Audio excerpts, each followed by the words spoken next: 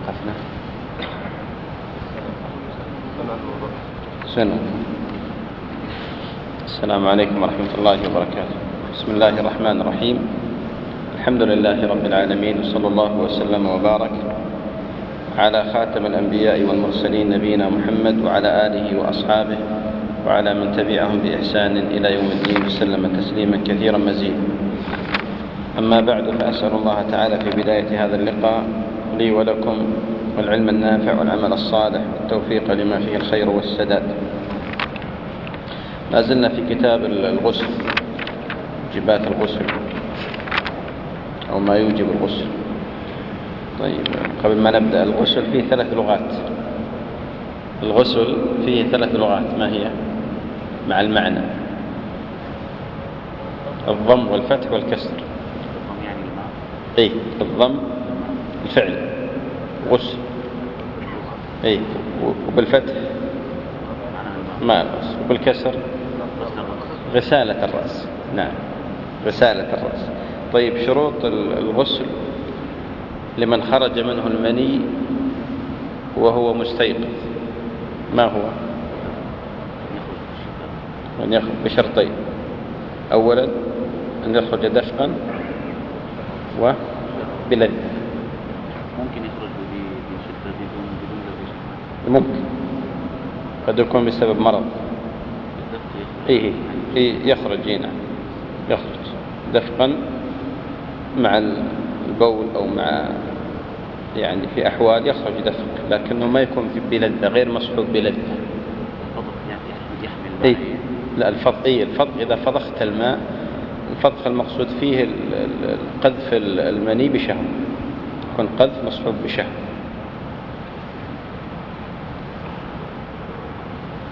طيب، هل تشترط اللذة في من احتلم ليغتسل؟ لا تشترط. بالنسبة لمن احتلم فوجد بللا لا يشترط لا اللذة ولا الدفق. بمجرد وجود البلل على ثيابه وهو نائم وقد ذكر احتلاما فقد وجب عليه الغسل. طيب، رجل استيقظ من نومه وقد وجد بللا في ثيابه ولا يذكر احتلاما، فما الحكم؟ كان قبل النوم فكر نعم كذا فيعتبر مثل. أما إذا لم يفكر فنام استيقظ وجد بللا فيعتبر مني فيه الغسل. أحسنت.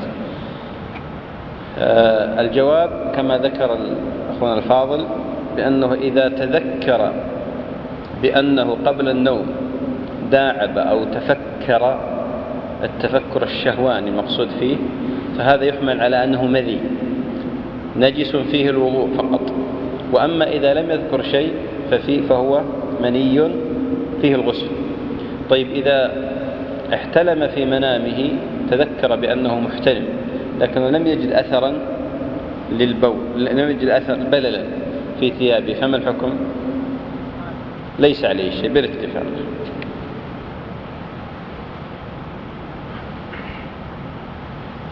طيب، إذا انتبه من نومه ولم يذكر احتلاما ولا تفكرا، اللي ذكرناه قبل قليل المسألة، هل هي محل اتفاق أم لا؟ رجل استيقظ، قلنا انتبه من النوم فوجد بللا ولم يذكر لا احتلاما ولا تفكرا، فما الحكم؟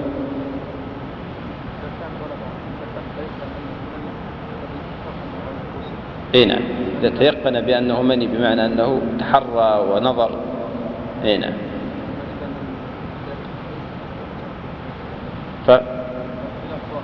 ولا خلاف واقع، ورجحنا في الدرس السابق قلنا بأن الاحتياط أن يغتسل. طيب، حتى لا يروح الوقت، قال المصنف رحمه الله تعالى: وسننه، يعني سنن الغسل: الوضوء قبله. قد بينا لكم صفة الوضوء قبل الغسل، وأن يتوضأ الصحيح حتى إذا جاء عند محل مسح الرأس غسله، بدأ بالاغتسال وإزالة ما لوثه من أذى. إزالة ما على الفرجين من أذى وما علق بيده، كما كان النبي صلى الله عليه وسلم يفعل. قد كان يغسل فرجه حتى ينقيه، ثم يغسل يده عليه الصلاة والسلام، ثم بعد ذلك يبدأ يفرغ على رأسه من الماء. الصوت الخربش لو تبعد. إيه والله احنا الصوت يعني أنا مش فاهم ولا كلمة. إيه احنا تعبنا والله من الصوت شوي. طيب، قال: وإفراغه الماء على رأسه 3، والتيامن، والموالاة، وإمرار اليد على الجسد، وإعادة غسل رجليه بمكان آخر، لحديث عائشة وميمونة رضي الله عنهما في صفة غسله صلى الله عليه وآله وسلم، متفق عليهما. في حديث ميمونة رضي الله عنها: ثم تنحى فغسل قدميه، رواه البخاري. ذكرت لكم فيما سبق بأن رواية عائشة ليس فيها غسل القدمين، وإنما رواية ميمونة فقط، وبينا لكم بأن غسل القدمين إذا تلوثت قدميه انتقل إلى مكان آخر فغسلهما. أما إذا لم تتلوث تبقى على الأصل بأنه ما دام أن الماء قد عمها فيكتفى بما سبق من الاغتسال. هذا هو الصحيح، لأن حديث عائشة لم يذكر فيه أنه تنحى فغسل قدميه. بالنسبة لإفراغ الماء على رأسه 3 هذا هو الثابت، فالتثليث في الغسل لا يكون إلا في الرأس. فقد ثبت أن النبي صلى الله عليه وآله وسلم ثلث في غسل الرأس، فغسل شقه الأيمن ثم شقه الأيسر، ثم أفاض الماء على رأسه، ثم عمم بدنه بالماء عليه الصلاة والسلام. ولم يثبت أن النبي صلى الله عليه وآله وسلم عمم بدنه 3 أو ثلث في غسل بدنه، لم يثبت في هذا شيء عن نبينا صلى الله عليه وسلم. ولو أنه غسل رأسه مرة واحدة ورواه حتى بلغ أصول الشعر لصح ذلك، لأن الغسل الأولى هي الواجب، وما زاد فهو سنة. قال: ومن نوى غسلا مسنونا أو واجبا أجزأ أحدهما عن الآخر، وإن نوى رفع الحدثين أو الحدث وأطلق، أو أمرا لا يباح إلا بوضوء وغسل، أجزأ عنهما. قال ابن عبد البر: المغتسل إذا عم بدنه ولم يتوضأ فقد أدى ما عليه، لأن الله تعالى إنما افترض عليه الغسل، وهذا إجماع لا خلاف فيه، إلا أنهم أجمعوا على استحباب الوضوء قبله تأسيا به صلى الله عليه وآله وسلم. قال: ومن نوى غسلا مسنونا. مثال الغسل المسنون الجمعة على قول من؟ الجمهور. طيب، أيضا غسل مسنون غسل العيدين. طيب، غسل الإحرام أو واجبا. غسل الواجب مثل الجمعة على قول الظاهرية واختيار بعض العلماء، غسل الجنابة، غسل الحيض، غسل النفاس. أجزأ أحدهما عن الآخر، يعني تداخل، أجزأ أحدهما عن الآخر. من نوى غسلا مسنونا أو واجبا أجزأ أحدهما عن الآخر، وإن نوى رفع الحدثين أو الحدث وأطلق، أو أمرا لا يباح إلا بوضوء وغسل، أجزأ عنهما. وذكر كلام ابن عبد البر الذي حكى الإجماع على أن المغتسل إذا عم بدنه بالماء ولم يتوضأ فقد أدى ما عليه، لأن الله تعالى إنما افترض عليه الغسل. قال: وهذا إجماع لا خلاف فيه، إلا أنهم أجمعوا على استحباب الوضوء فيه تأسيا به صلى الله عليه وآله وسلم. هذه المسألة في الحقيقة مسألة محل خلاف بين العلماء، وهي أنه إذا اجتمع حدثان أكبران مثلا كالحيض والجنابة بالنسبة للمرأة، فماذا تفعل في هذه الحالة؟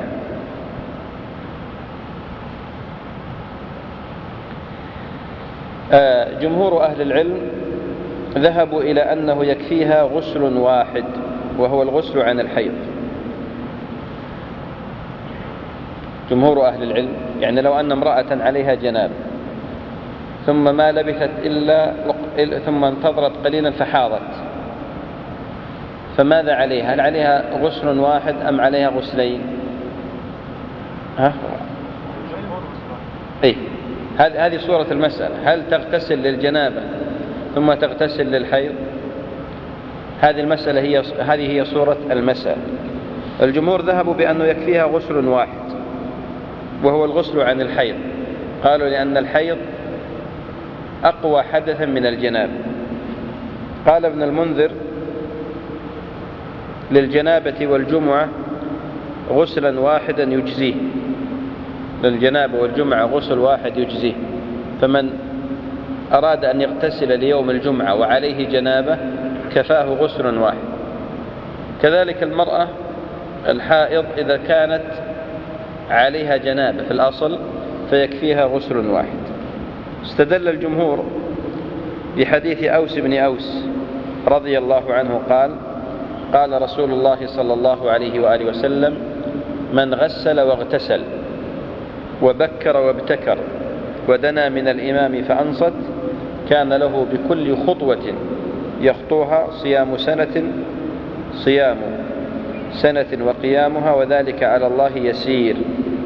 هذا الحديث عند أصحاب السنن في المسند، وعند عبد الرزاق في المصنف، وابن أبي عاصم بسند صحيح.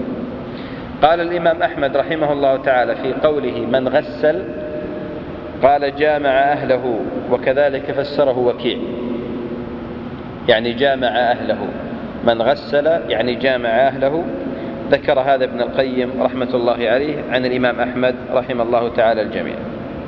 الدليل الثاني الذي استدلوا به حديث عمر بن الخطاب الذي في الصحيحين، حديث إنما الأعمال بالنيات وإنما لكل امرئ ما نوى. فقالوا بأن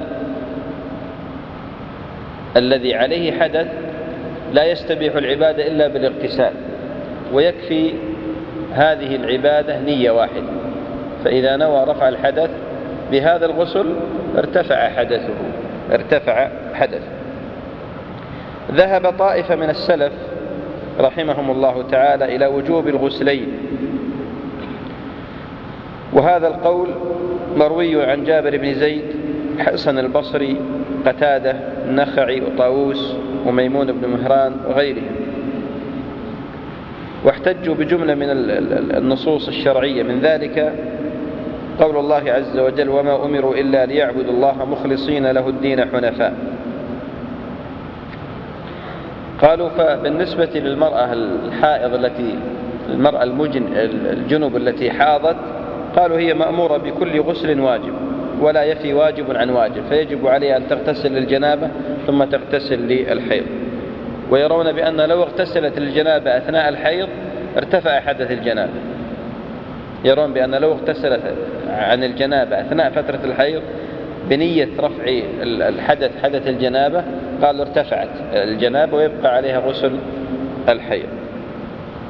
وهذا الحكم يتفق مع قول الجمهور. فلو أن امرأة عليها جنابة ثم حاضت فأرادت أن تغتسل غسلين لا أحد يمنع، لكن يكفيها ويجزيها غسل واحد. لكن لو أحبت أن تنوي لكل حدث غسله الخاص به قلنا لا بأس. فلو أن اغتسلت أثناء الحيض لرفع الجنابة ارتفعت جنابته وبقي الحدث الأكبر حدث الحيض. استدلوا بما جاء في المستدرك عند الحاكم من حديث عبد الله بن أبي قتادة قال إن أبي دخل علي أو دخل عليه وهو يغتسل، وقتادة دخل على ابنه عبد الله وهو يغتسل يوم الجمعة، فقال له: غسل من جنابة أو للجمعة؟ قال: قلت من جنابة. قال: أعد غسلا آخر، فإني سمعت رسول الله صلى الله عليه وآله وسلم يقول: من اغتسل يوم الجمعة كان في طهارة إلى الجمعة الأخرى. قالوا وجه الدلالة من هذا الحديث أن أبا قتادة لم يكن يرى إجزاء الغسل الواحد عن الغسلين، فأمر ابنه بالإعادة.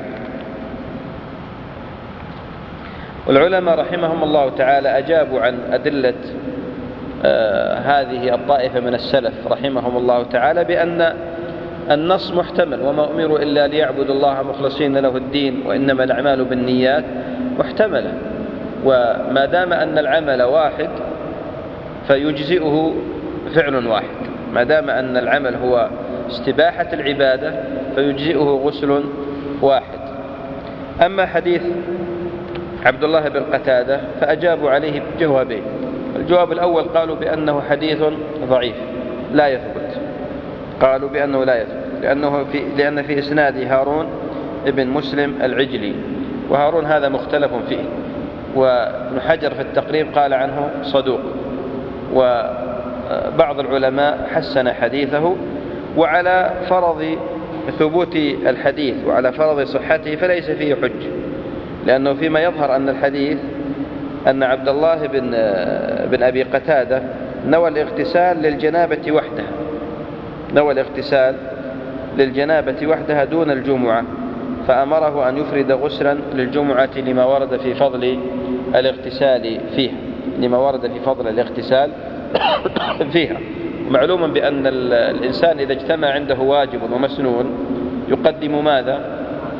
يقدم الواجب وينوي دخول المسنون فيه، لا أن يقدم المسنون وينوي دخول الواجب فيه. لماذا؟ لأن المصغر يدخل في المكبر وليس المكبر يدخل فيه المصغر، فالواجب أقوى من المسنون.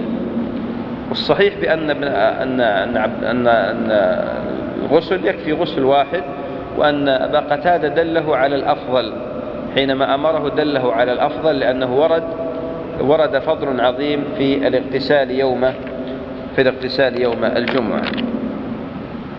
قال: ويسن الوضوء بمد، وهو رطل وثلث بالعراق، وأوقيتان و4 أسباع بالقدس، والاغتسال بصاع، وهو 5 أرطال وثلث بالعراق، و10 أواق وسبعان بالقدس، لحديث أنس قال: كان النبي صلى الله عليه وآله وسلم يغتسل بالصاع إلى 5 أمداد ويتوضأ بالمد، متفق عليه.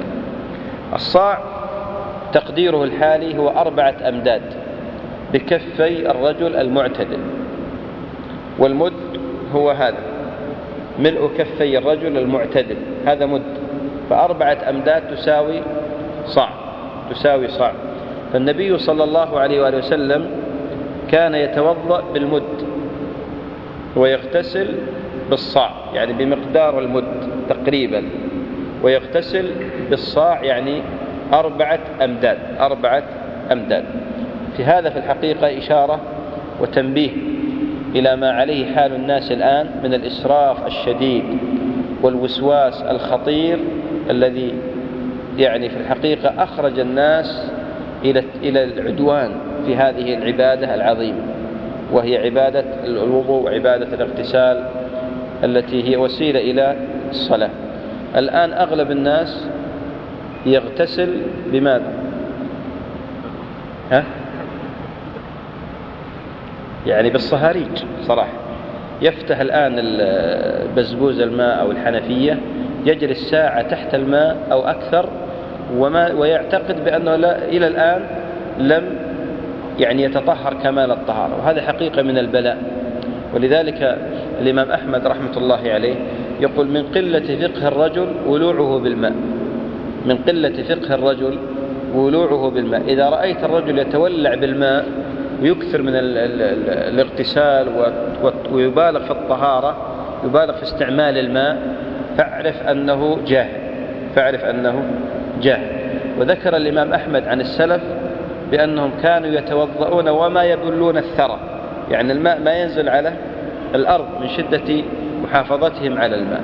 الآن الوسائل الحديثة ساهمت وللأسف الشديد في هذا الإسراف، في هذه المبالغة في الوضوء.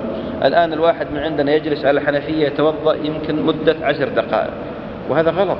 وهذا نراها الآن في مثلا دورات مياه المساجد، شيء والله يعني يؤسف له ويحزن الإنسان على حال كثير من الناس. الآن غسل اليد يمكن 10 مرات، يأتي ويذهب على اليد ولو غسلها مرة واحدة أجزأه ولله الحمد، كما سيأتي إن شاء الله في باب الوضوء. الاغتسال أيضا، أنا أذكر واحد من الموسوسين الذي وقفت على حالته، يقول خزان الماء اللي فوق بيته يقول يفرغ مرتين، يفرغ مرتين ويخرج وما زال في شك هل اكتمل غسله أم لا. اي والله لهذه الدرجة، يقول أفرغ الماء مرتين ومع ذلك أخرج، يقول أوصي أهلي يشغلون الدينة وما تعرفون الدفاع هذا، فيقول يشغلون على أساس ما يخلص الماء.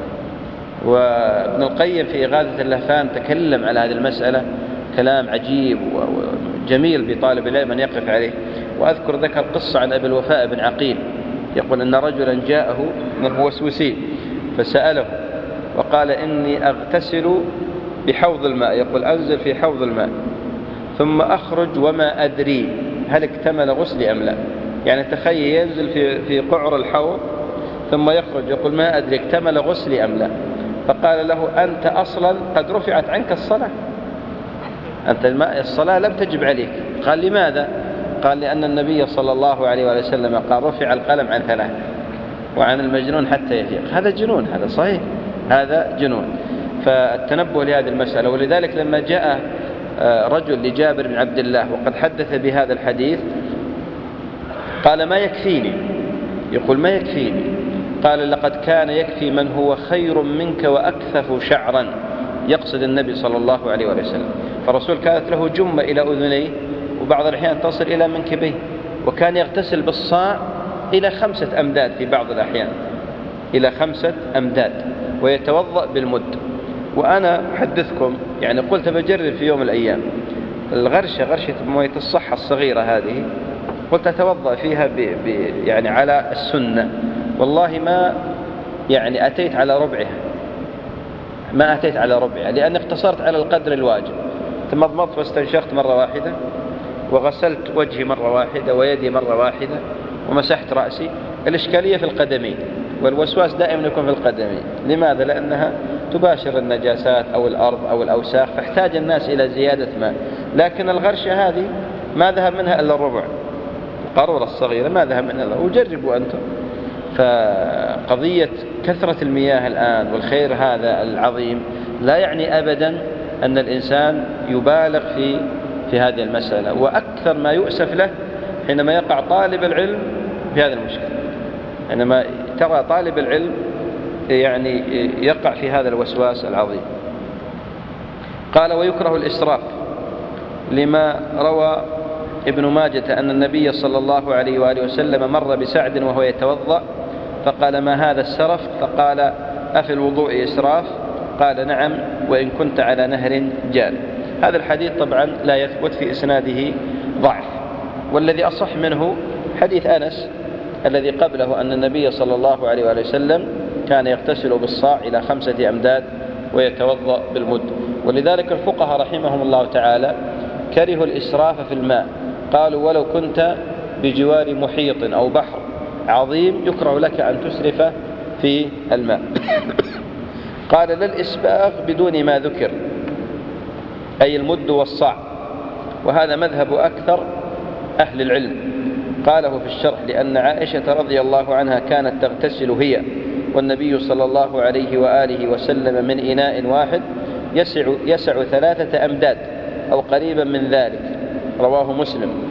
وروى أبو داود والنسائي عن أم عمارة بنت كعب أن النبي صلى الله عليه وآله وسلم توضأ فأتي بماء في إناء قدر ثلثي المد، قدر ثلثي المد.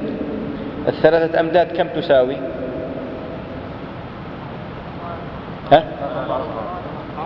3 أمداد صاع إلا ربع، صاع إلا ربع، لأن قلنا الصاع 4 أمداد.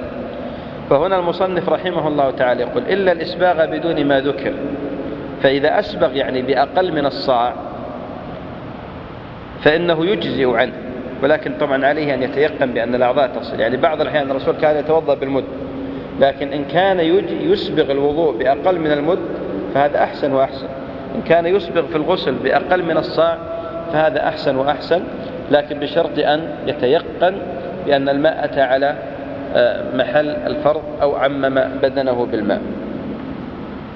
قال ويباح الغسل والوضوء في المسجد ما لم يؤذي به أحدا أو يؤذي المسجد. قال ابن المنذر أباح كل من نحفظ عنه من علماء الأمصار، وروي عن أحمد أنه كرهه صيانة للمسجد عن البصاق وما يخرج من فضلات الوضوء، ذكره في الشرح. بالنسبة للوضوء والاغتسال في المسجد الأصل فيه الجواز والحل، وهذا عليه العمل من قديم الزمان. فالسوابق التاريخية من عهد النبي صلى الله عليه وسلم وعهد الخلفاء الراشدين حصل شيء من هذا، فالأصل فيه الجواز، إلا أن يكون سببا إلى انتشار الأوساخ، مثلا أن يكون فيه مجرى داخل المسجد فيه فضلات الوضوء وغيرها، فهذا يمنع سدا للذريعة. قال وفي الحمام إن أمن الوقوع في المحرم نص عليه، لما روي عن ابن عباس رضي الله عنهما أنه دخل حماما كان بالجحفة، وعن أبي ذر رضي الله عنه نعم البيت الحمام يذهب الدرن ويذكر بالنار. الحمام في اصطلاح الفقهاء ما هو؟ قلنا لكم بأن هناك فرق في اصطلاح الفقهاء. الحمام هو مكان الاغتسال. شو تسمى الآن؟ تسمى الآن إيش؟ سونا، محلات السونا، هذه الحمامات. أحسنت، جيتها ترى طيب. على العموم الآن قديما كانت أحواض من الماء الساخن يجتمع فيها الرجال في جزء والنساء في جزء آخر يغتسلون. طبعا يعني هي فعلا محل للتنظيف، محل للتليين الجسم وكذا، لكن طبعا وردت كراهية تردد النساء على الحمامات كما جاء بذلك الأحاديث. لكن هنا قال المصنف رحمه الله تعالى وفي الحمام يعني الوضوء والغسل في الحمام، وليس المقصود به في المسجد، لا في الحمام، يعني الوضوء والغسل في الحمام إن أمن الوقوع في المحرم. لماذا قال أمن الوقوع في المحرم؟ ما هو المحرم الذي يمكن أن يقع فيه من يتوضأ أو يغتسل؟ كشف العورات. أحسن، كشف العورات، لأنه في الغالب أنه ما يؤمن من كشف العورات، فقد تنكشف العورة داخل الحمام فيرى بعضهم بعضا. قال فإن خيف كره خشية المحظور. وروى ابن أبي شيبة في مصنفه عن علي وابن عمر رضي الله عنهم بئس البيت الحمام يبدي العورة ويذهب الحياء، وإن علم حرم، لأن الوسائل لها أحكام المقاصد. وهذه قاعدة شرعية أن الوسيلة تأخذ حكم المقصد، فالوسيلة إلى الواجب واجب، والوسيلة إلى المسنون مسنون، والوسيلة إلى المحرم محرم، والوسيلة إلى المكروه مكروه، والوسيلة إلى المباح مباح، كما قال الناظم وسائل الأمور كالمقاصد واحكم بهذا الحكم للزوائد. فالوسائل تأخذ أحكام المقاصد، والوسيلة أيضا كما قلت لها حكم المقصد. وهذا طبعا يعني في درس منظومة القواعد تكلمنا عليه كثير.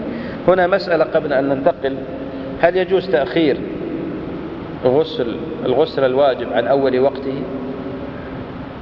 الجواب نعم، يجوز تأخير الغسل عن أول وقته الواجب.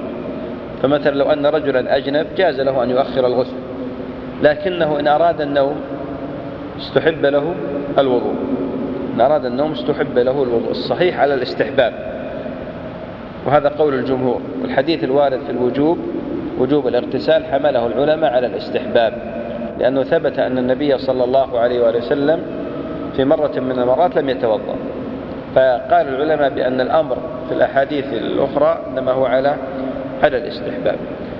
لكن بالنسبة للجنب يجوز له أن يتكلم مع الناس وأن يخرج وأن يدخل، يعني يخرج ويدخل إلى بيته وأن يذهب إلى عمله وإلى وظيفته. هذا كله على الأصل على الحل والإباح والجواز، لكن الأفضل والأولى له أن يبادر إلى الاغتسال.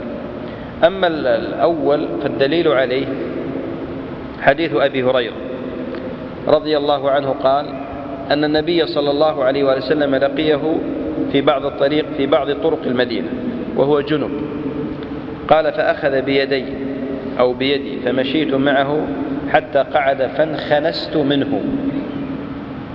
قال فذهبت فاغتسلت.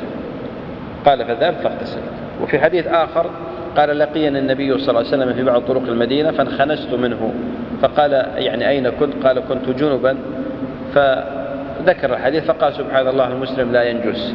فدل هذا على أن أبا هريرة خرج إلى السوق، خرج إلى الشارع، فيجوز تأخير الغسل عن أول وقت وجوبه. لكن بالنسبة للاستعجال وردت أحاديث مرهبة في تأخير الاغتسال، خاصة وأن الأنفس بيد الله عز وجل، فيخشى على الإنسان أن تقبض روحه وهو على هذه الحال. جاء في سنن أبي داود وغيره من حديث عمار رضي الله عنه أن النبي صلى الله عليه وسلم قال إن الملائكة لا تحضر جنازة الكافر بخير، إن الملائكة لا تحضر جنازة الكافر بخير ولا المتضمخ بالزعفران ولا الجنب. وأيضا جاء عند أبي داود من حديث عمار أيضا مرفوعا ثلاثة لا تقربهم الملائكة جيفة الكافر أو المتضمخ بالخلوق والجنب إلا أن يتوضأ. خلوقين هو نوع من أنواع الطيب أشبه بالزعفران. قال فصل في الأغسال المستحبة وهي 16، وهذه طبعا بالاستقراء، فمنها ما هو متفق عليه ومنها ما هو مختلف فيه. آكدها لصلاة جمعة في يومها لذكر حضره، لحديث أبي سعيد رضي الله عنه مرفوعا غسل الجمعة واجب على كل محتلم. قال صلى الله عليه وآله وسلم من جاء منكم الجمعة فليغتسل، متفق عليهما وليس بواجب، حكاه ابن المنذر. هذه المسألة اختلف فيها العلماء على 3 أقوال. القول الأول ذهب جمهور العلماء وهو المذهب عندنا أن غسل الجمعة سنة، واحتجوا لهذا الحكم بجملة من النصوص والأدلة، من ذلك ما جاء مرفوعا من حديث سمرة عند أبي داود والترمذي قال صلى الله عليه وآله وسلم من توضأ يوم الجمعة فبها ونعمت، ومن اغتسل فالغسل أفضل. وقالوا هذا أصرح شيء في هذا الباب على أن غسل الجمعة مسنون وليس بواجب. استدلوا أيضا بما رواه مالك في موطئه بسند صحيح أن عثمان بن عفان رضي الله عنه دخل يوم الجمعة وعمر بن الخطاب يخطب، فقال له سأله ما الذي أخرك؟ فبين سبب التأخر أنه كان كذا كذا، فقال فتأخرت وما زدت على أن توضأت. قال والوضوء أيضا. فعمر رضي الله تعالى عنه وأرضاه أنكر عليه تأخره ووضوءه ولم يأمره بالاغتسال، وقد تقرر عند عثمان بن عفان رضي الله عنه أن الاغتسال مسنون ولو كان واجبا لأتى به. فهذا عندنا صحابيان بل من الخلفاء الراشدين عمر وعثمان يرون بأن الاغتسال يوم الجمعة مسنون، وهذا دليل يقوي ما سبق على سنية الاغتسال. القول الثاني ذهب الإمام أحمد في إحدى الروايتين، وهذا يعد من مفردات مذهب الحنابلة وإسحاق والظاهرية، وهو رواية عن مالك حكاها ابن عبد البر، ذهبوا إلى وجوب الاغتسال.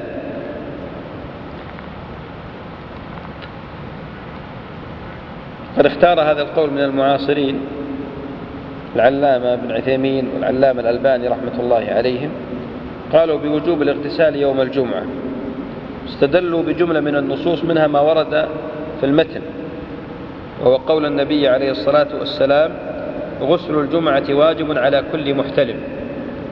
قالوا فلفظة واجب هي أحد ألفاظ الوجوب، تعرفون في مصطلح في أصول الفقه لما تكلموا على الأحكام التكليفية الخمسة ذكروا الواجب، قالوا الواجب له ألفاظ كثيرة تدل على الوجوب، منها لفظة الواجب والفرض وكتب وما تفرع منها، فقالوا هذه كلها من ألفاظ الوجوب. فهنا لفظة واجب صريحة في الوجوب، قالوا فيحمل على الوجوب المعهود.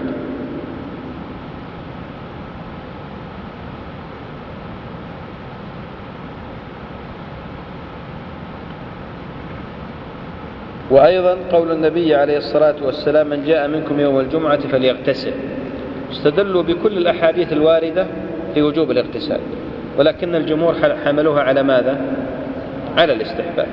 الظاهرية رحمهم الله تعالى تفردوا عن أصحاب هذا القول بشيء، وهو أنهم رأوا أن الاغتسال ليوم الجمعة وليس لصلاة الجمعة. وأما أصحاب القول سواء الجمهور أو القول الثاني القائلين بالوجوب غير الظاهرية فيرون بأن الاغتسال يوم الجمعة قبل صلاة الجمعة، يعني للصلاة. ولذلك الظاهرية يقولون بأنه لو بقي جزء يسير من الوقت قبل المغرب وجب عليه الاغتسال، ويرون بأن الاغتسال عام لكل مكلف. وأما جمهور العلماء فيرون الاغتسال للرجال هو المسنون، الاغتسال لمن تجب عليه صلاة الجمعة. لاحظتم الفرق؟ نعم. فالنساء لا يجب عليه، ومن كان معذورا عن حضور الجمعة قالوا لا يجب عليه. لماذا؟ لأنهم علقوا الاغتسال بماذا؟ بالصلاة. وأما الظاهرية فعلقوه إيش؟ باليوم، ولذلك رأوا الاغتسال عام. القول الثالث ذهب شيخ الإسلام ابن تيمية رحمة الله عليه، وهذا القول مروي عن بعض الحنابلة، وهو قول أيضا لبعض السلف المتقدمين، إلى أنه يجب في حالة واحدة غسل الجمعة. الأصل فيه السنية قالوا، ولكنه يجب على من له عرق أو ريح يتأذى به غيره.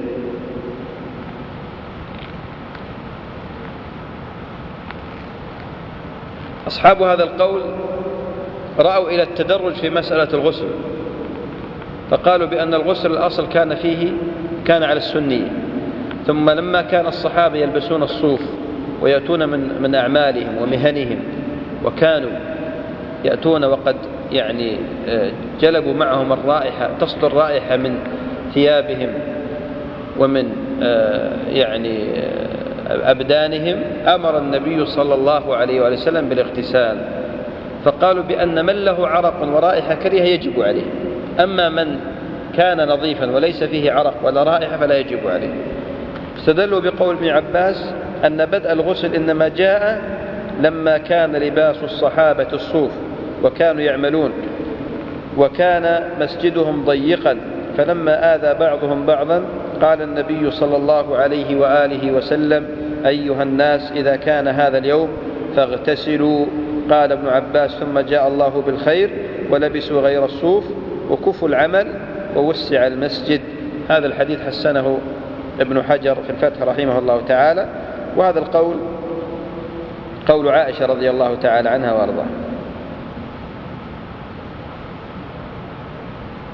وقد جاء معناه قول عائشة هذا عند البخاري ومسلم. الراجح الذي يظهر لي هو ما ذهب إليه جمهور العلماء رحمهم الله تعالى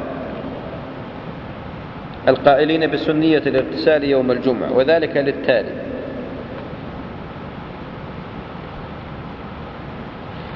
أولا الاستدلال بالآية الكريمة، وهي قول الله عز وجل يا أيها الذين آمنوا إذا نودي للصلاة من يوم الجمعة فاسعوا إلى ذكر الله وذروا البيع.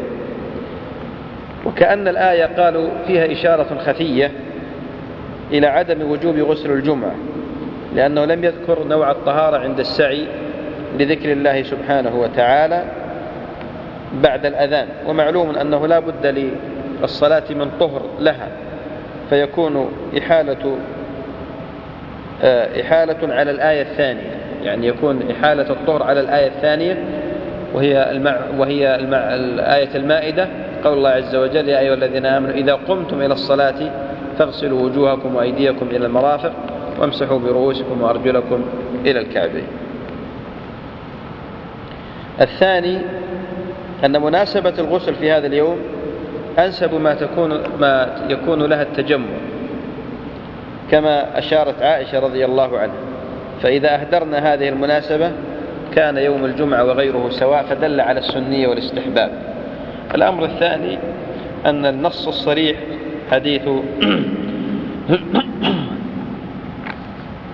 حديث سمرة: من توضأ يوم الجمعة فبها ونعمت، ومن اغتسل فالغسل أفضل، صريح في سنية الاغتسال يوم الجمعة.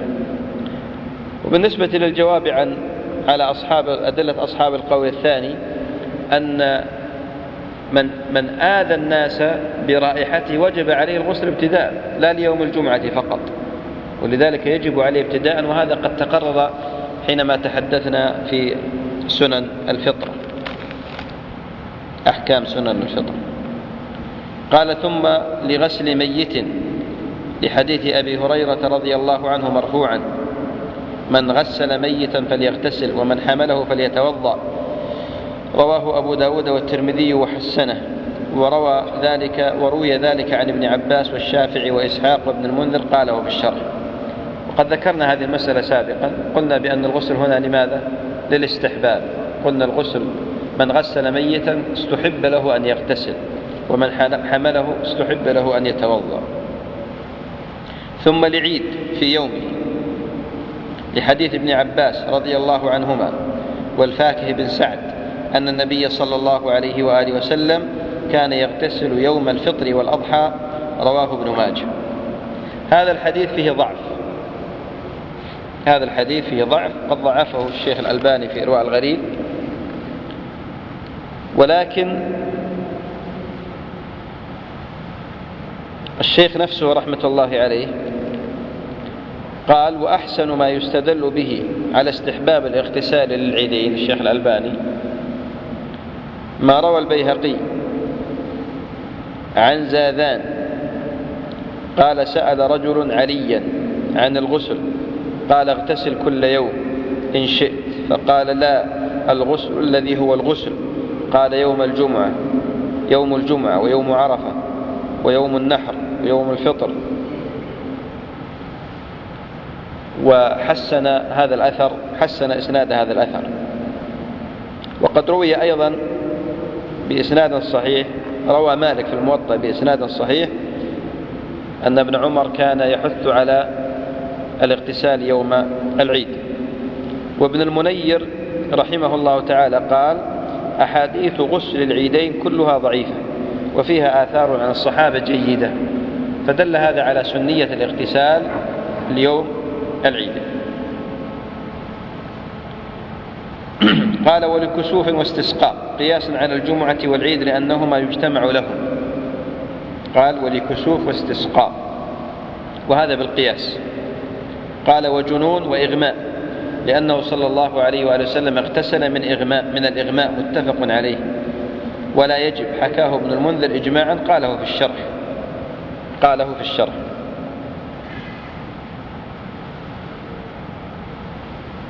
لأن من أغمي عليه يخشى أن يكون يغلب في الغالب، أو يحصل له احتلام أو يحصل شيء، واستحب له الاغتسال. قيل لهذا المعنى، وقيل لمعنى آخر فيه فائدة للبدن، والله تعالى أعلم.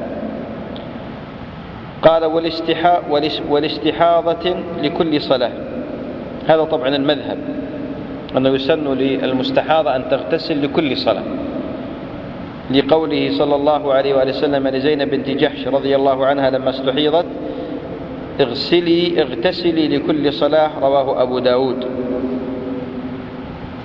ما معنى الاستحاضة؟ سيأتي معنا إن شاء الله. من يعرف معنى الاستحاضة؟ هل هي الحيض؟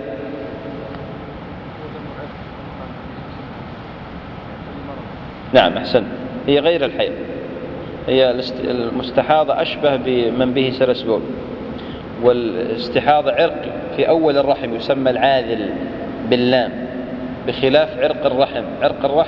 عرق الحيض في قعر الرحم اسمه إيش؟ العاذر بالراء. والاستحاضة العاذل في أول الرحم. بالنسبة لعرق الاستحاضة بالنسبة للمستحاضة هي طاهرة أصلا، هي طاهرة، وبخلاف الحائض. الحائض هي حدثها أكبر، تمنع من الصلاة والصيام وباقي الأحكام التي ذكرناها. سيأتي إن شاء الله التفريق في باب الحيض وبيان مدة لكن عندنا نحن الآن غسل الاستحاضة. في الحقيقة أن غسل المستحاضة على 3 مراتب.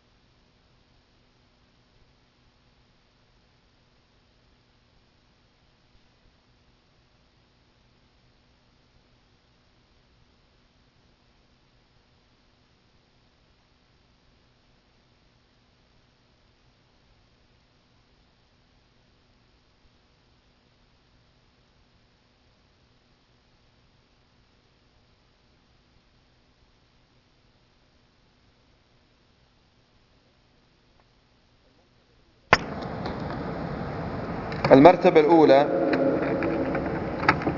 أنها تغتسل وجوبا للمرة الأولى، يعني أول مرة في الاستحاضة يجب عليها أن تغتسل ثم تتوضأ لكل صلاة. وقد جاء هذا الأمر في حديث عائشة رضي الله عنها قالت: جاءت فاطمة بنت أبي حبيش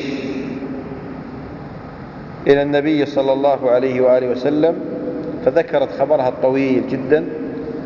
قال لها: ثم اغتسلي ثم توضئي لكل صلاة، ثم اغتسلي ثم توضئي لكل صلاة، فتغتسل في المرة الأولى ثم تتوضأ لكل صلاة. المرتبة الثانية أنها تغتسل لكل صلاة، هذا على سبيل الاستحباب لما جاء في حديث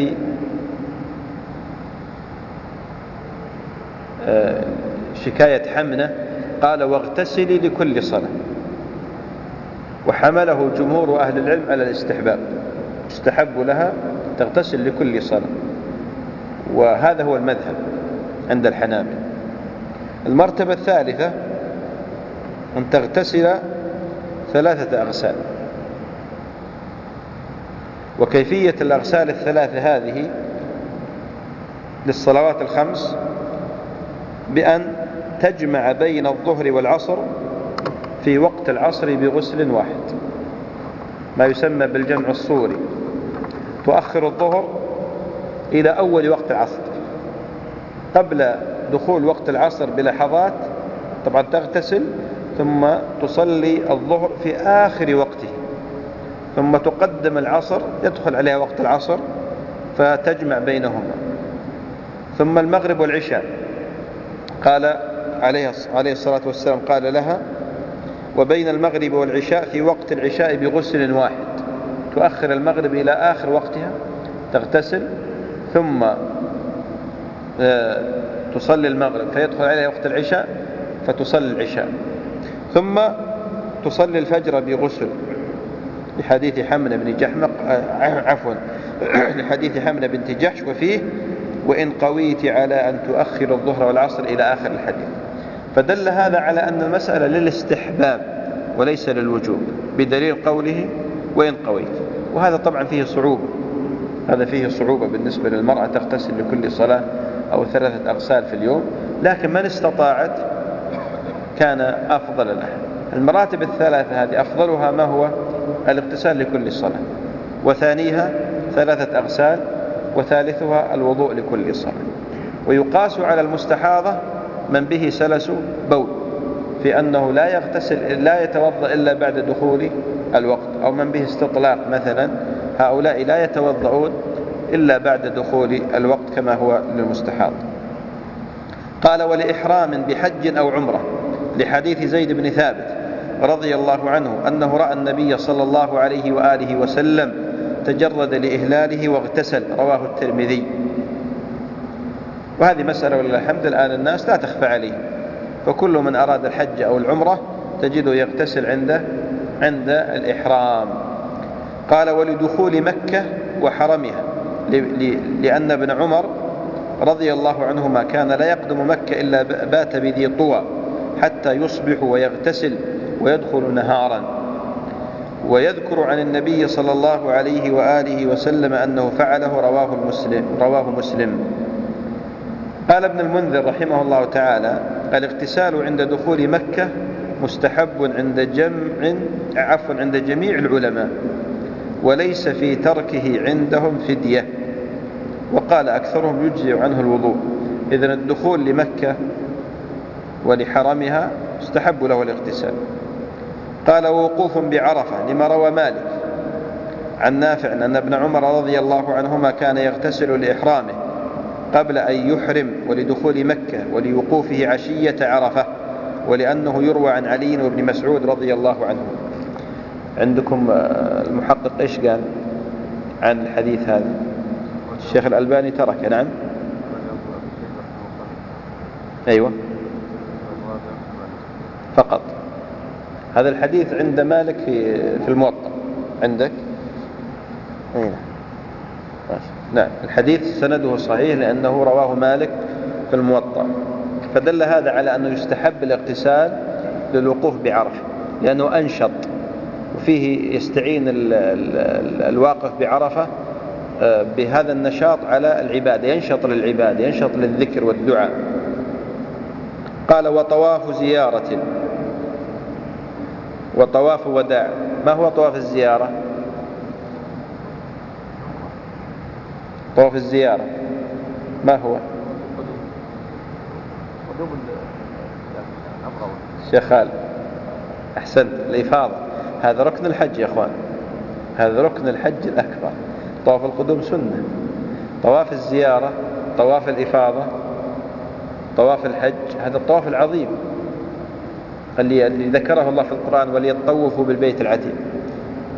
هذا هو يسمى طواف الزيارة، طواف الحج، وطواف الإفاضة. وطواف وداع، حكم طواف الوداع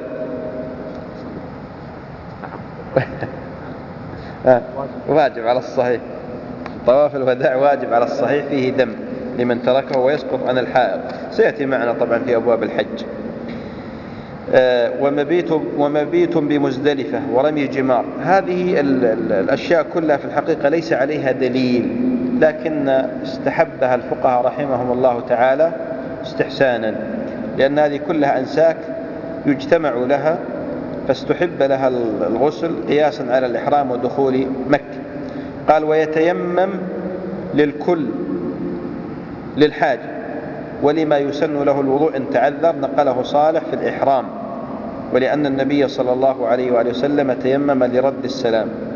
قول المصنف نقله صالح من هذا؟ أحسنت، ابن الإمام أحمد، صالح ابن الإمام أحمد. صالح هذا أيه أكبر، هو ولا عبد الله؟ ها؟ صالح الأكبر، لكن عبد الله اشتهر أكثر، عبد الله أصغر من صالح. طيب وحنبل؟ أيوة أحسنت. طيب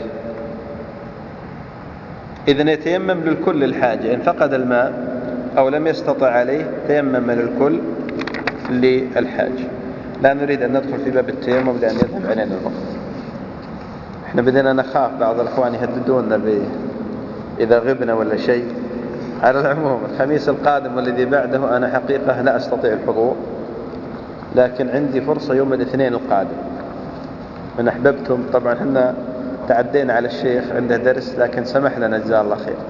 الاثنين القادم بعد العشاء عفوا، يمكنكم نقدم درس؟ يمكن؟ ترى مسألة انتخاب يعني. طيب الاثنين القادم إن شاء الله بعد صلاة العشاء.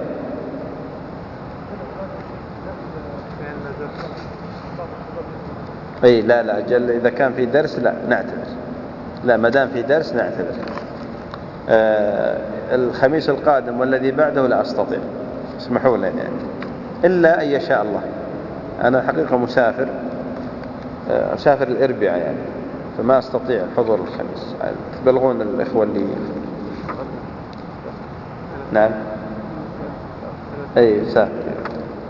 الشيخ هنا يقول عن عائشة رضي الله عنها أن النبي صلى الله عليه وسلم كان إذا أراد أن يأكل أو ينام توضأ، تعني وهو جنب. رواه أبو داود ومسلم في صحيح. وقد ذكرت لنا في الدرس الماضي أنه لم يثبت في الوضوء للجنب إذا أراد أن يأكل شيء. جزاك الله خير، هذه فائدة. إذا نتراجع عما سبق بأن الجنب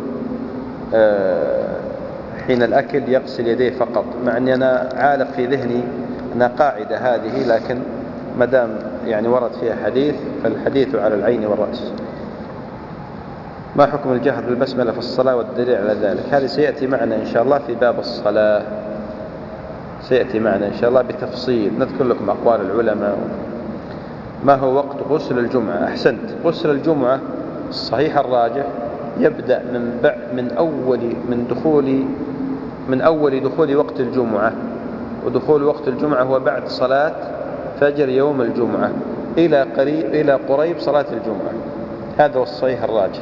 وذهب فريق من العلماء بأن غسل الجمعة يبدأ من ليلة الجمعة، يعني يوم الخميس في الليل ليلة الجمعة يبدأ غسل الجمعة. قالوا لأن الليلة تتبع لما بعدها، لكن الصحيح وقول الجمهور بأن غسل الجمعة يبدأ من بعد فجر يوم الجمعة إلى قريب صلاة الجمعة. هذا هو وقت. قول الظاهري والله قول قوي، فمن فاته الغسل قبل الجمعة فلا يفوتنه بعد الجمعة. بعض الناس قد يعني، وبعض الناس حقيقة قد يتساهل في مسألة الوقت. حينما نحكي الخلاف لا يعني بالضرورة أن يتساهل الناس، لا، لابد على الناس أن يعني يسعوا إلى أن يحصلوا هذه الفضائل. غسل يوم الجمعة له فضيلة عظيمة جدا، فلا يعني يتخلف عن الإنسان بحجية السنة. نعم، هل يبدأ بعد المغرب يوم الخميس؟ قلت هذا الكلام. خلينا نشوف الأوراق بس. ذكرتم أن الرجال كانوا يجتمعون في جزء من حوض السباحة والنساء في جزء آخر. ما حدود العورة بين النساء؟ بالنسبة للنساء لهم مكان مستقل، والرجال لهم مكان مستقل. حدود العورة بالنسبة للمرأة بين النساء هذه مسألة لعلنا إن شاء الله نأتي لها، ولكن معروف عن الجمهور أن يعني يذكرون في كتب الفقهاء بأن ما بين السرة والركبة، ولا يعنون بهذا أن ما غير ذلك هو ليس من العورة، كلا، هذه سأفصل فيها إن شاء الله في وقت. يقول إذا فاتتني صلاة الفجر ثم استيقظت وقت الضحى هل يجوز أن أؤخر قضاء الفجر حتى يدخل وقت الظهر؟ الجواب لا يجوز، للإنسان أن يؤخر الصلاة متى ما إن ذكرها أو استيقظ، لقول النبي عليه الصلاة والسلام متى ما إن ذكرها أو استيقظ وجب عليه أن يأتي به، لقول النبي صلى الله عليه وآله وسلم من نام عن صلاة أو نسيها فليصلها إذا ذكرها لا كفارة لها إلا ذلك. فمن أخرها متعمدا إلى أن دخل وقت الظهر فقد وقع في الذنب العظيم والجرم الكبار، وعلى مذهب شيخ الإسلام هو على خطر، على مذهب شيخ الإسلام على خطر عظيم يحتاج إلى أن يدخل في الإسلام من جديد. نعم أي فيتنبه لهذا. إذا من نام عن صلاة أو نسيها فليصلي إذا ذكر. والدليل العملي أن النبي صلى الله عليه وسلم في القصة المشهورة حينما فاتته صلاة الفجر وقد وكل بلالا بأن يوقظه، فلما انتبه أول شيء فعله أمر الناس بالانتقال من مكان إلى آخر، وقال هذا مكان حضرنا فيه شيطان، فانتقل إلى مكان آخر فأمر بلال فأذن فأقام فصلى. طيب هذا مكان حضرنا فيه شيطان، طيب الرجل بغرفة النوم إذا فاتته صلاة الفجر شو يسوي؟ ينتقل الغرفة الثانية؟ شغلوا يعني أذهانكم شوي. يقول الرسول هذا مكان حضرنا فيه شيطان، هل هذه العلة متعدية؟ هل هذا الوصف متعدي بمعنى أن كل من فاتته صلاة الفجر في مكان يكون قد حضره شيطان، أما أن هذا الشيطان مختص بهذا الوادي؟ فكروا فيها وردوا لي الخبر. ذاك الآن عليها يعني قد يقول المفتي مثلا لشخص قال فاتتنا الصلاة والله نمت في الغرفة وفاتتنا الصلاة، فيقال اذهب من الغرفة للصالون وصلي اقضي الصلاة مثلا، أو غرفة ثانية. لكن هذه تحتاج إلى بحث. المالكية بحثوها بحث جيد ترى ابن عبد البر وابن عم. ليش؟ طيب لماذا؟ الرسول قال أمر بالانتقال، حتى أن العلماء قالوا قاعدة كل إنسان أحدث معصية في مكان عليه أن يحدث بعد حسنة في مكان آخر أو ينتقل من هذا المكان، واستدلوا بهذا الحديث طردوه في مسألة الحسنات يذهبن السيئات. لماذا؟ وقال مكان حضرنا فيه شيطان، فكل من فاتته الصلاة في مكان فقد حضر الشيطان. الرسول صلى الله عليه وسلم قال إذا نام أحدكم عقد الشيطان على قافيته. هذا في أي شيء؟ في قيام الليل. أحد عنده جواب حاضر ولا تجيبون؟ تفضل.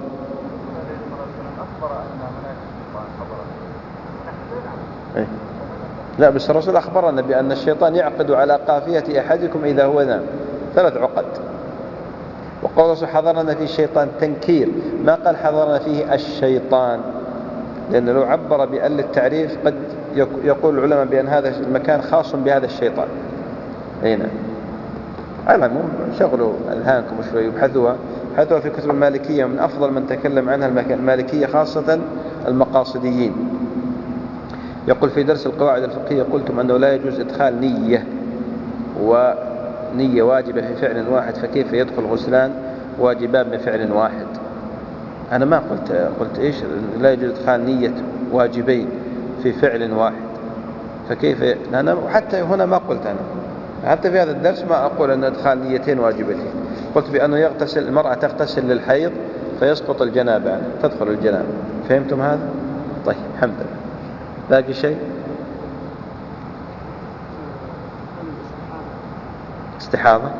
استحاضة مرض ليس له وقت محدد، هو مرض أشبه بالنزيف، يخرج من محل الولد، يبدأ مع المرأة ويختلف عن الاستحاضة بأشياء. أولا إذا خرج تجلط.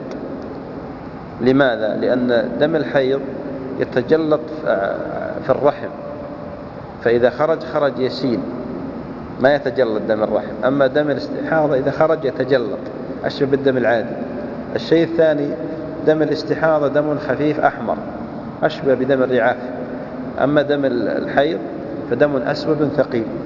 والثالث الوصف الثالث الذي ينضبط به هذا وهذا أن دم الاستحاضة لا رائحة له، بخلاف دم الحيض فله رائحة نتنة. بهذا يتضح الفرق، وسيأتي مزيد شرح إن شاء الله فيه. في حديث غسل الجمعة واجب، أي قالوا بأنه يحمل على الاستحباب، الوجوب هنا على الاستحباب، لأن حديث أخرى فسرت هذا. أي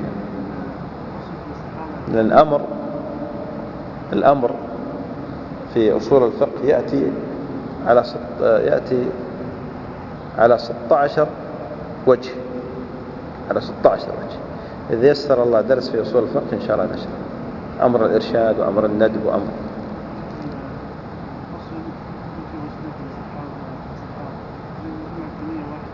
كيف غسله؟ إيه ذكرنا 3 مراتب. قلنا أول شيء تغتسل وجوبا ثم تتوضأ لكل صلاة. النوع الثاني تغتسل لكل صلاة.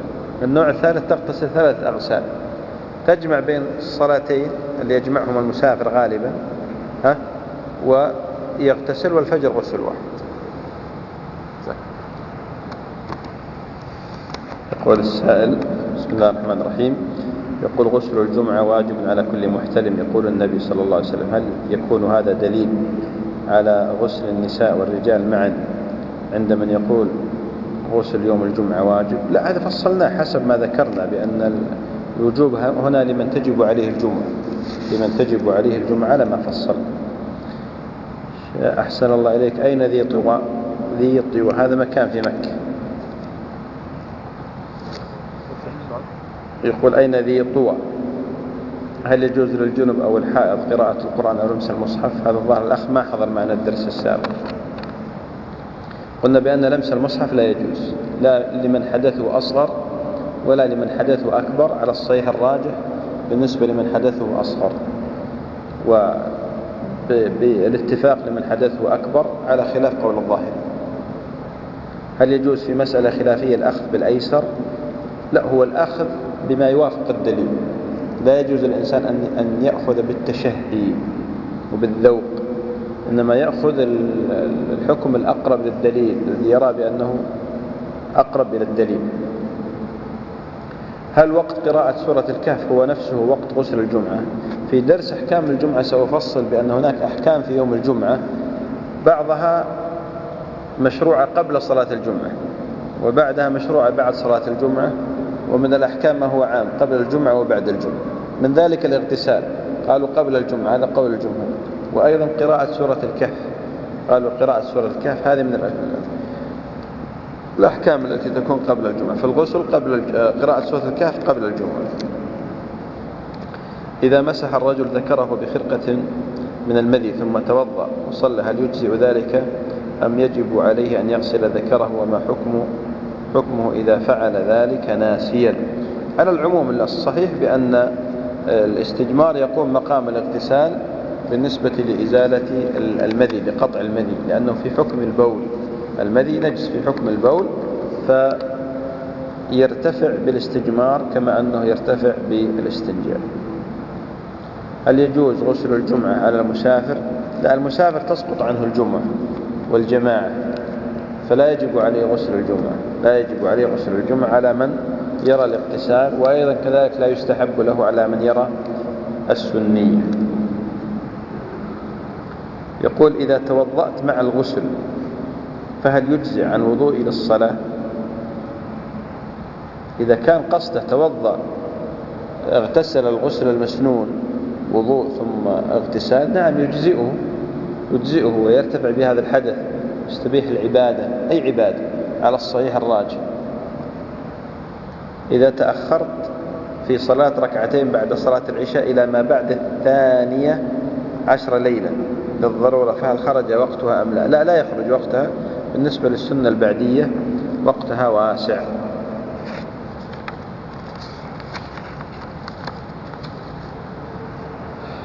أرجو أن توضح لنا طريقة التيمم الصحيحة، وهل يجوز التيمم بالجدار المدفون بالدهن؟ هذا درسنا الجاي إن شاء الله، هذا درسنا القادم إن شاء الله التيمم. هل يجوز الجماع أثناء فترة الاستحاضة؟ نعم، بالنسبة للمستحاضة في حكم الطاهرات يجوز لزوجها أن يأتيها، يعني بمعنى يجامعها في هذه الفترة، إلا أن تتضرر، فإذا كان هناك ضرر فالأولى الابتعاد، لكنها في حكم الطاهرات، تصلي وتصوم. لكن السؤال الذي هو سيأتي معنا إن شاء الله، الآن قلنا بأن المستحاضة لا يجوز لها أن تتطهر إلا بعد دخول الوقت. دخول الوقت يتحقق بماذا؟ بالأذان، إذا أذن دخل الوقت. طيب الآن لو أن مستحاضة انقطع الدم عنها بعدما توضأ فدخل عليها وقت الصلاة الثاني، الآن الظهر توضأت وقف الدم، ونحن قلنا بأن المستحاضة من أحكام هذا ما يسمى بصلاة أهل الأعذار، أصحاب الأعذار، مستحاضة من به سلس بول ومن به استطلاق ومن به إغماء، فقلنا بأن هؤلاء يتوضؤون بعد دخول الوقت. طيب ويتوضؤون لكل صلاة بنص حديث النبي صلى الله عليه وسلم، لكن إن كان الموجب قد انقطع فهل يجب عليها أن تتوضأ للصلاة الثانية؟ هل يجب عليها أن تتوضأ للصلاة الثانية؟ إن قلتم نعم خالفتم النص لكل صلاة، وإن قلتم لا وافقتم النص ولكن أيضا خالفتم القاعدة الشرعية بأن موجب الوضوء لم يحصل، لم يكن موجودا.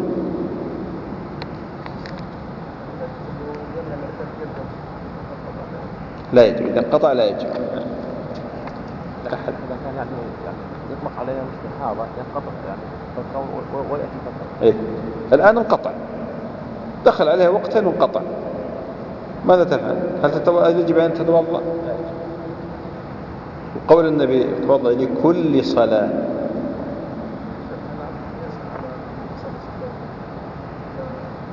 سلسل ما ورد فيه دليل.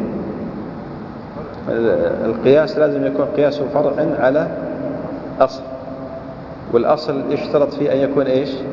متفق عليه، والفرع مختلف فيه. يعني القياس الصحيح هو قياس فرع مختلف فيه على أصل متفق عليه،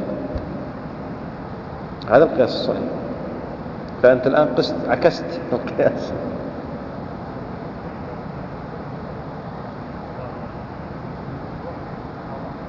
نعم والله ما أسمع، العفو يعني.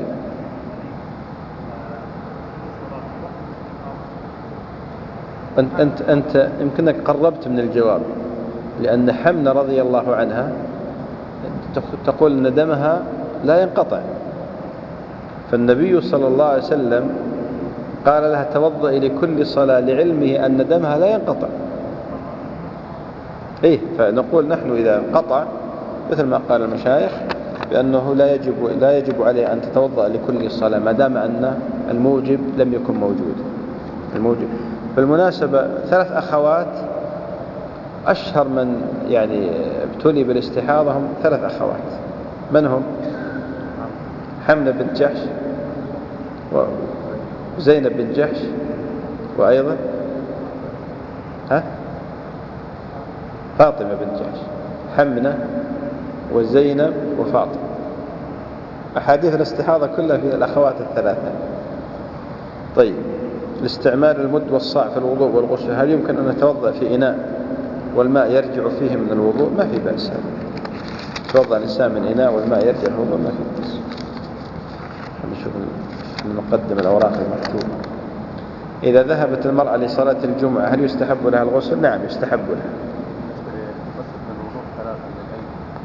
الآن إذا فتح الحنفية وجعل يده تحت الصنبور ثم وضعها 3 مرات هذا هو الغسل. نعم. أي نعم. وهي موجودة تحت الماء. أي نعم. يعني يغسل هكذا ثم يبعدها مرة ثانية وثالث. ولو أبقاها غسل واحد وهذا أفضل. مسح اليد 3 مرات يتحقق هنا، ليس شرطا أن يبعدها، يعني لو مسح 3 مرات هكذا تحقق الغسل 3.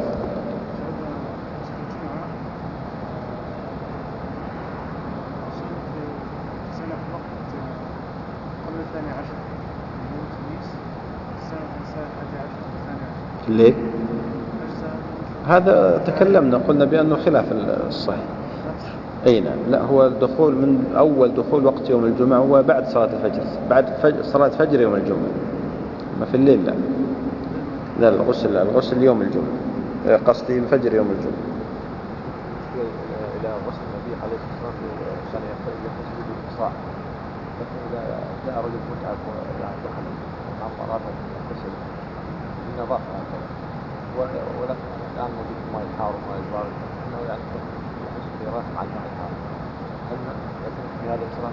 لا شك، لا شك أنه إسراف حتى لو كان للتنظف هنا، لأن هذه مسألة شرعية. ولا تسرف إنه لا يحب المسرف، ونهى النبي صلى الله عليه وسلم عن الإسراف، هذا داخل في الإسراف.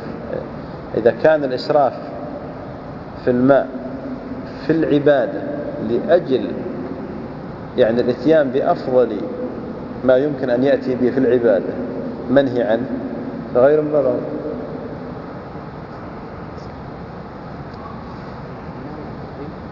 ما هي إيش؟ لا، الكراهة، النهي محمول للكراهة. نعم. إيه، السؤال يقول هل النهي للكراهة أم للتحريم الإسراف في الماء؟ الكراهة.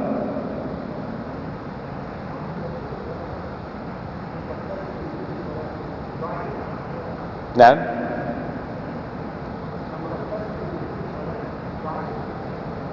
الحديث؟ لا، الحديث صحيح. لا صحيح. لا، الحديث صحيح، حديث صحيح. اي نعم، ما في بأس، بس تغتسل لأول مرة، لا بد أن تغتسل لأول مرة. هل يستحب للذي لم يبلغ أن يغتسل للجمعة؟ لا، على القاعدة لا، على القاعدة لا، من تجب عليه الجمعة.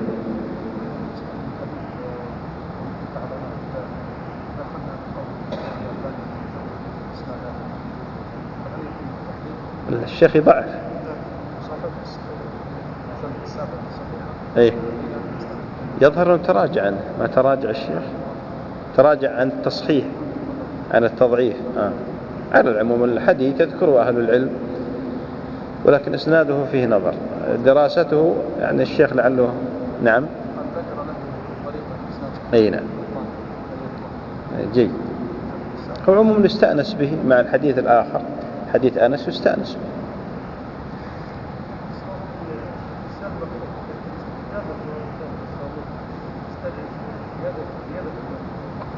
ايه،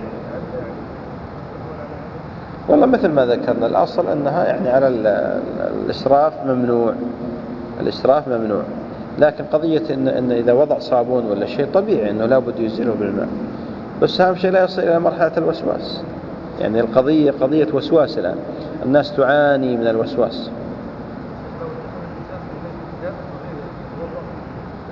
والله طيب، خاصة الآن مع حملة الدولة وحملة الناس وحملة العالم كلها على قضية الترشيد في استعمال المياه، ولهم الحق في هذا، ويجب الناس يتعاونوا، وهذه من ناحية شرعية قبل أن تكون نظامية ولله الحمد.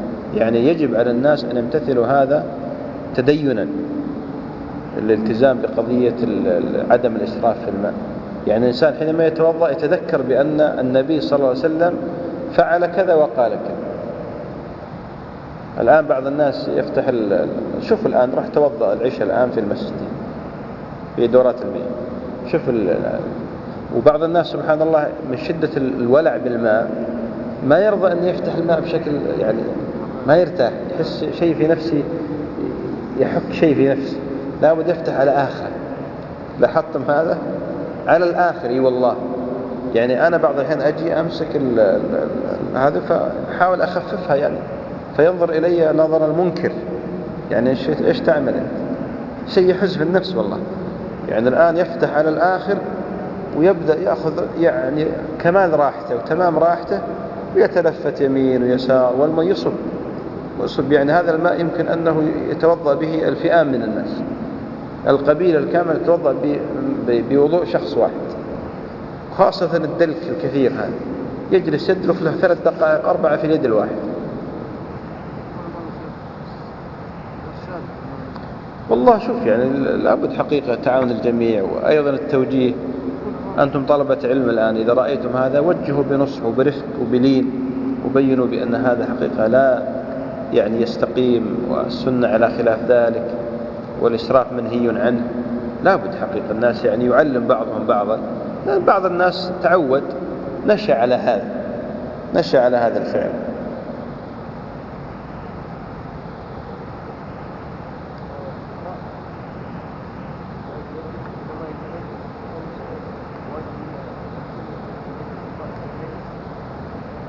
الماء إذا تنجس،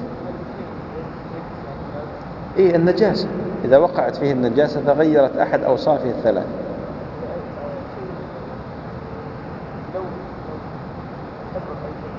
لا ما يغير، لا ما ينجس، الحبر ما ينجس، الطاهرات ما تنجس الماء لكن قد تغيره.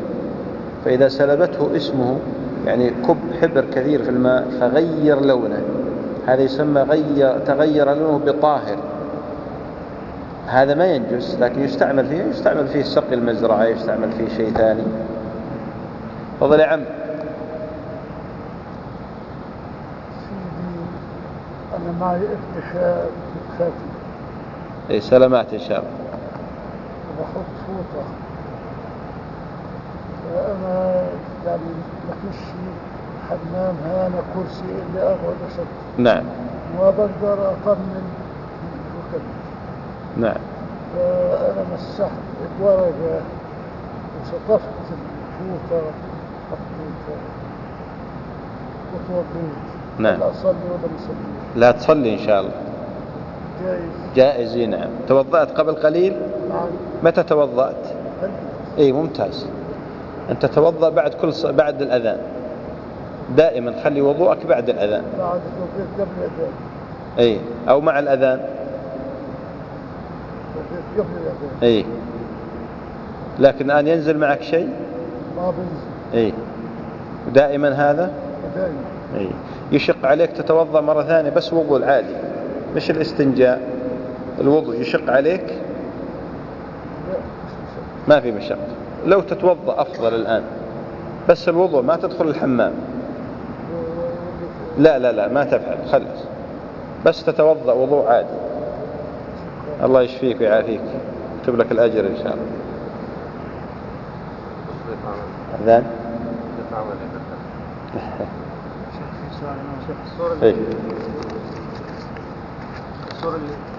نعم. الصورة اللي ذكرتها المرأة بعد أذان الظهر توضأت وهي مستحاضة بعدين ذهبت الاستحاضة، صح؟ هذه الصورة شيء؟ إيه والآن هي مستحاضة فتوضأت قطع الدم بعد الوضوء انقطعت. إيه انقطع الدم ثم استمرت طاهرة ولم ينقطع الدم إلا صلاة العصر. هل يجب أن تتوضأ مرة ثانية؟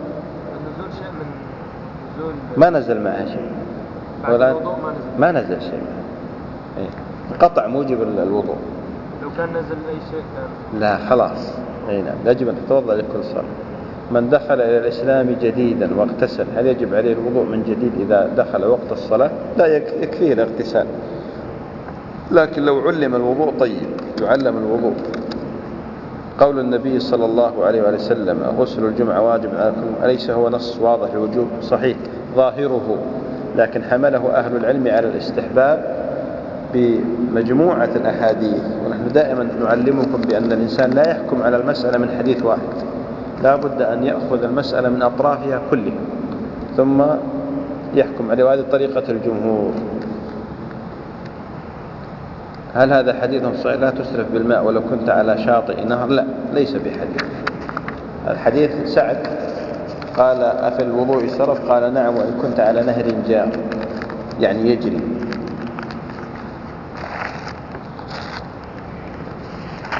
سبحانك اللهم وبحمدك أشهد أن لا إله إلا أنت.